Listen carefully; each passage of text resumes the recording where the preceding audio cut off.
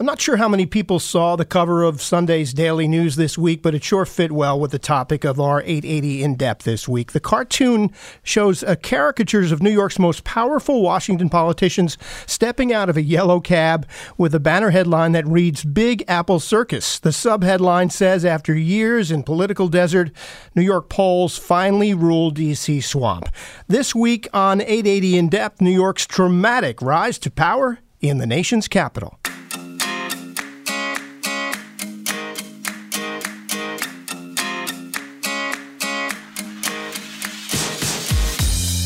I'm Tim Sheld in Studio 11B with WCBS reporter Peter Haskell. Hi, Peter.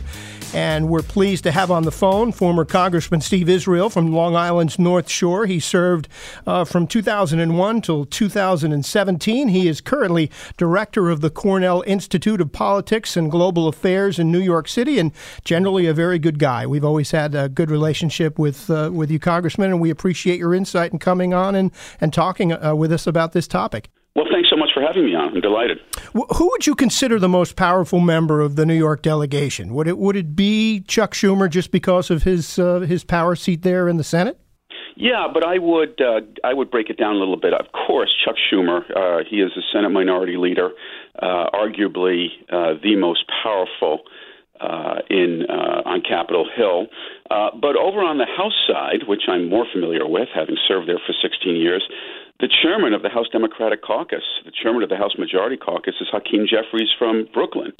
So you've got Schumer in the Senate, Hakeem Jeffries, who's the chairman of the caucus in the House. Then, of course, you have he was once a New Yorker in the White House, Donald Trump, and now he's a Florida resident.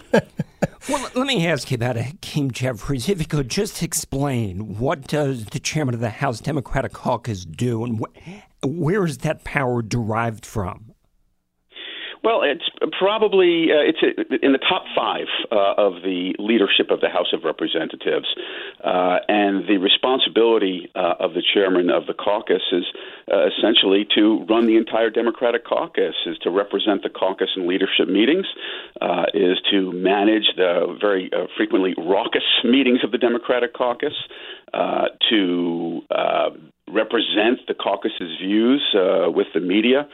There are several positions within the leadership in the House of Representatives. Of course, Nancy Pelosi is the Speaker, and then there is the Majority Leader, Steny Hoyer from Maryland, and then there is the Majority Whip, Jim Clyburn from South Carolina, and then there is the Chairman of the caucus, and that's a guy from Brooklyn named Hakeem Jeffries, and that is very beneficial to us because every time tough decisions are being made in that small leadership group, there is a New Yorker in those meetings, and that's Hakeem. Is that helpful to us back home to have that kind of influence in Yes. Nancy Pelosi's office? It's extraordinarily helpful. So I was in the leadership. I chaired the Democratic Congressional Campaign Committee for 4 years. And so every time there was a leadership meeting, I sat there. Also, Joe Crowley, former Congressman Joe Crowley, sat there as the former chair of the Democratic caucus. And so when, for example, I'll give you a very specific example. We were buffeted by Superstorm Sandy, and there were a group of Republicans at the time who were opposing any kind of federal emergency disaster assistance for New Yorkers. And we had some pretty tough negotiations with that group, having New Yorkers in those leadership meetings to make sure that New Yorkers got everything they needed to represent our constituents at the very highest levels of decision making was absolutely critical. And then, of course, having Chuck Schumer working on the Senate side was a great 1-2 punch. I saw you on television last week, and I was interested to hear you relay a story about sometimes how those meetings in the majority leader's office or in Nancy Pelosi's office can get. And you said you relayed a story about her pointing from time to time to a picture, to a painting in there. Would you tell that story? Yeah, so when we would have those leadership meetings and we were grappling with some really contentious issues, both on the politics and the policy, and we seemed divided, Pelosi would always point to the one portrait that she had hanging on the wall of her conference room. And it was a portrait of Congressman Abraham Lincoln, not President, Congressman Abraham Lincoln, taken, I believe, in 1848 or 1849. And she would remind us of something that Lincoln said, and it is this, quote, "Public sentiment is everything." She would say public sentiment is everything. And that doesn't mean that when you're in the leadership, you just put up your finger and measure the prevailing winds. It means as a leader, you have a responsibility to shape public sentiment, to educate people, to hear their views and try and incorporate and integrate their views into the decision making.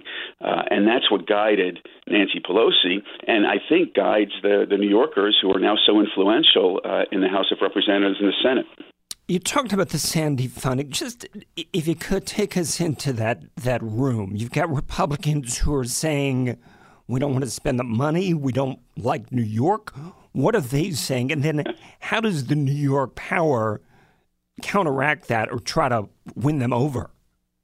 Yeah, Peter, this is one of my most frustrating moments in 16 years in Congress. I voted and Republican Congressman Peter King voted on a bipartisan basis consistently to provide federal emergency assistance and appropriations to Louisiana when it was flooded, to Oklahoma when the tornadoes came, to areas of California when the drought came.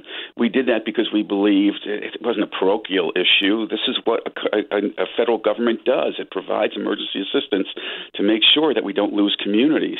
But when Sandy came, a group of very conservative Republicans, the same Republicans who gratefully received federal assistance when they had natural disasters, decided that New York didn't deserve any help. And part of it was hypocrisy. Part of it was something that really frustrated me, the sense that many members of Congress have that if you represent New York, you're representing the Hamptons, that this is just a Gold Coast beachfront community, that nobody needs federal assistance because we all live in gated communities and mansions with beautiful waterfront views. And we had to fight against that. I have to say that, people like Peter King, who's now retired and is retiring, and that's a huge loss, I will tell you, for the New York delegation.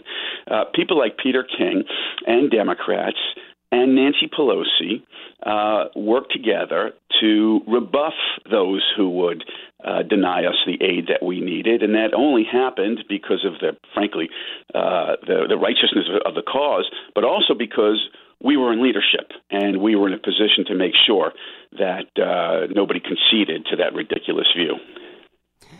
You talk about the leadership, but clearly Jerry Nadler is front and center as the chair of Judiciary. Carolyn Maloney has taken over for the late Elijah Cummings. She's chair of Oversight. Eliot Engel is chair of Foreign Affairs. Nita Lowey, Appropriations. New Yorkers like to think of themselves at the center of the universe. When it comes to politics in D.C. now, how much clout is there within the New York delegation, and what does that mean for folks who live here? Do we get more? Do we do better?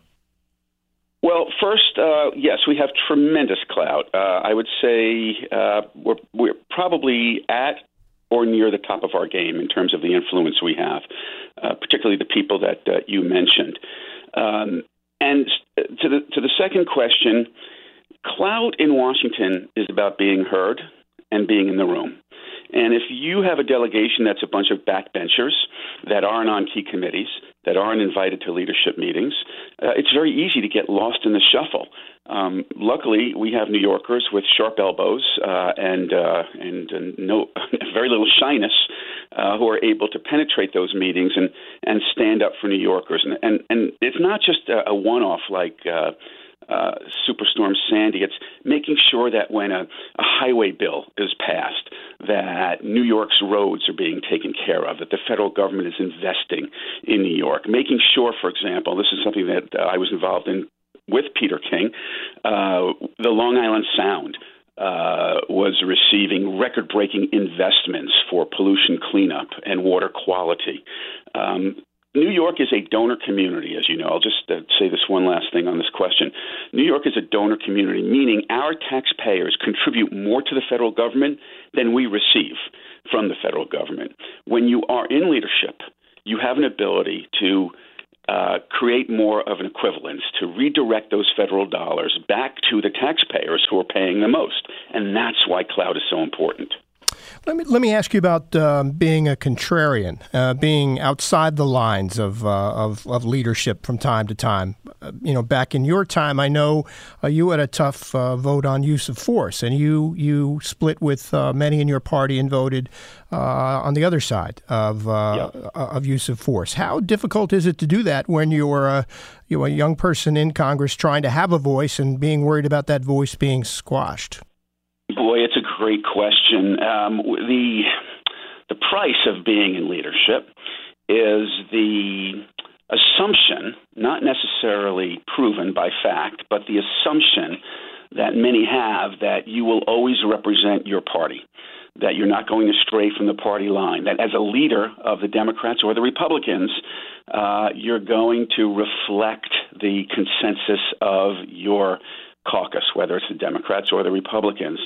That may be the assumption, but the assumption is proven wrong.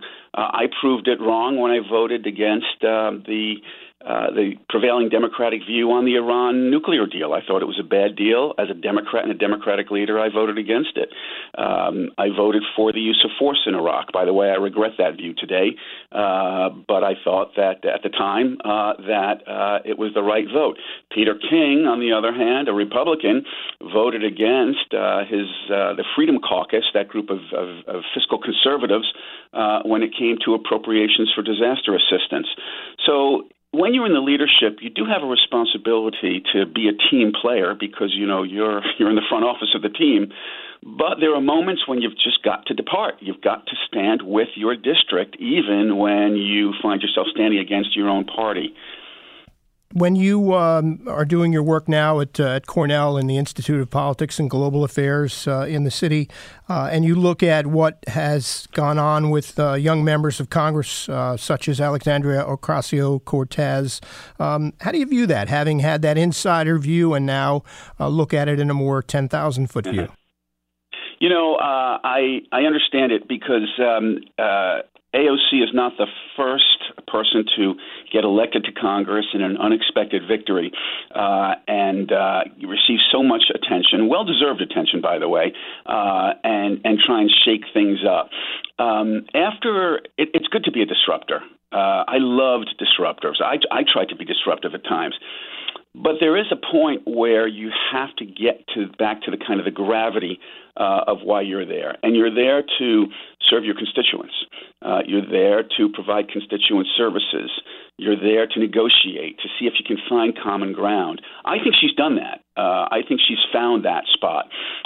And most of her colleagues did as well. At the end of the day, at the end of every election, you're judged by your constituents, or customers, as I would call them, because I only had a 2-year employment agreement with them that they could renew or nullify.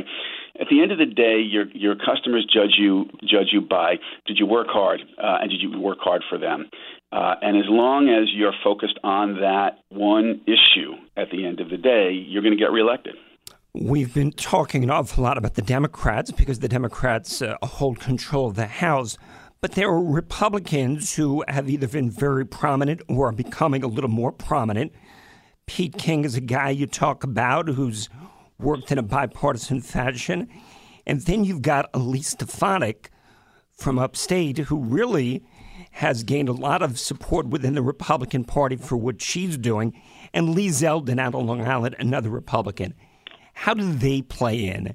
And how important is it for them to either work with the Democrats or against the Democrats to try to get the support that they want for the issues important to them? Yeah. Congressman Zeldin and Congresswoman Stefanik absolutely fascinate me as the former chairman of the Democratic Congressional Campaign Committee. I know both of their districts. Stefanik represents North Country, and her district sprawls to Canada, Watertown, from the Adirondacks. And, of course, Congressman Zeldin represents Eastern Long Island. What's fascinating about their districts is that these are districts that voted for Barack Obama twice. These were considered to be quintessentially moderate district, rejecting extremes. But both Congressman Zeldin and Congressman Stefanik have made a decision that they are going to be proactive, highly visible in their opposition to an impeachment inquiry. Now, the political textbooks say that's a risky strategy because they represent moderate districts and they may lose the moderates in those districts. But I think they also understand in their districts that there's a real Trump base there. And President Trump won both districts in 2016 by between 14 and 16 points. So they have to walk that tightrope between losing moderates and losing members of their base. I think they've both decided that they can't afford to lose members of their base, and they may have their own moral judgments about the impeachment inquiry. The difficulty with that strategy is if you come to Congress as a moderate and you want to work with both sides of the aisle, if you adopt a posture that is just consistently condemning your colleagues on the other side of the aisle, it's harder to make the case that you need their help and should receive their help when you have a problem in the district. So it's just human nature. You can pursue your strategies, but you don't want to sever your ties to the other side of the aisle with a kind of in-your-face strategy. You understand as well as anybody that power ebbs and flows, and there's constantly a churn of personnel. New York is losing two really key members.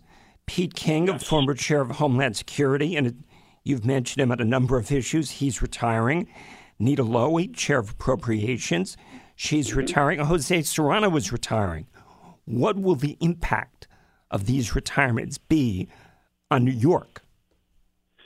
So, I know there's a lot of talk about New York, surging in its clout in Washington, but I would temper it with the fact that Nita Lowey is leaving and Joe Serrano, so we're losing two members of the Appropriations Committee, including the chair.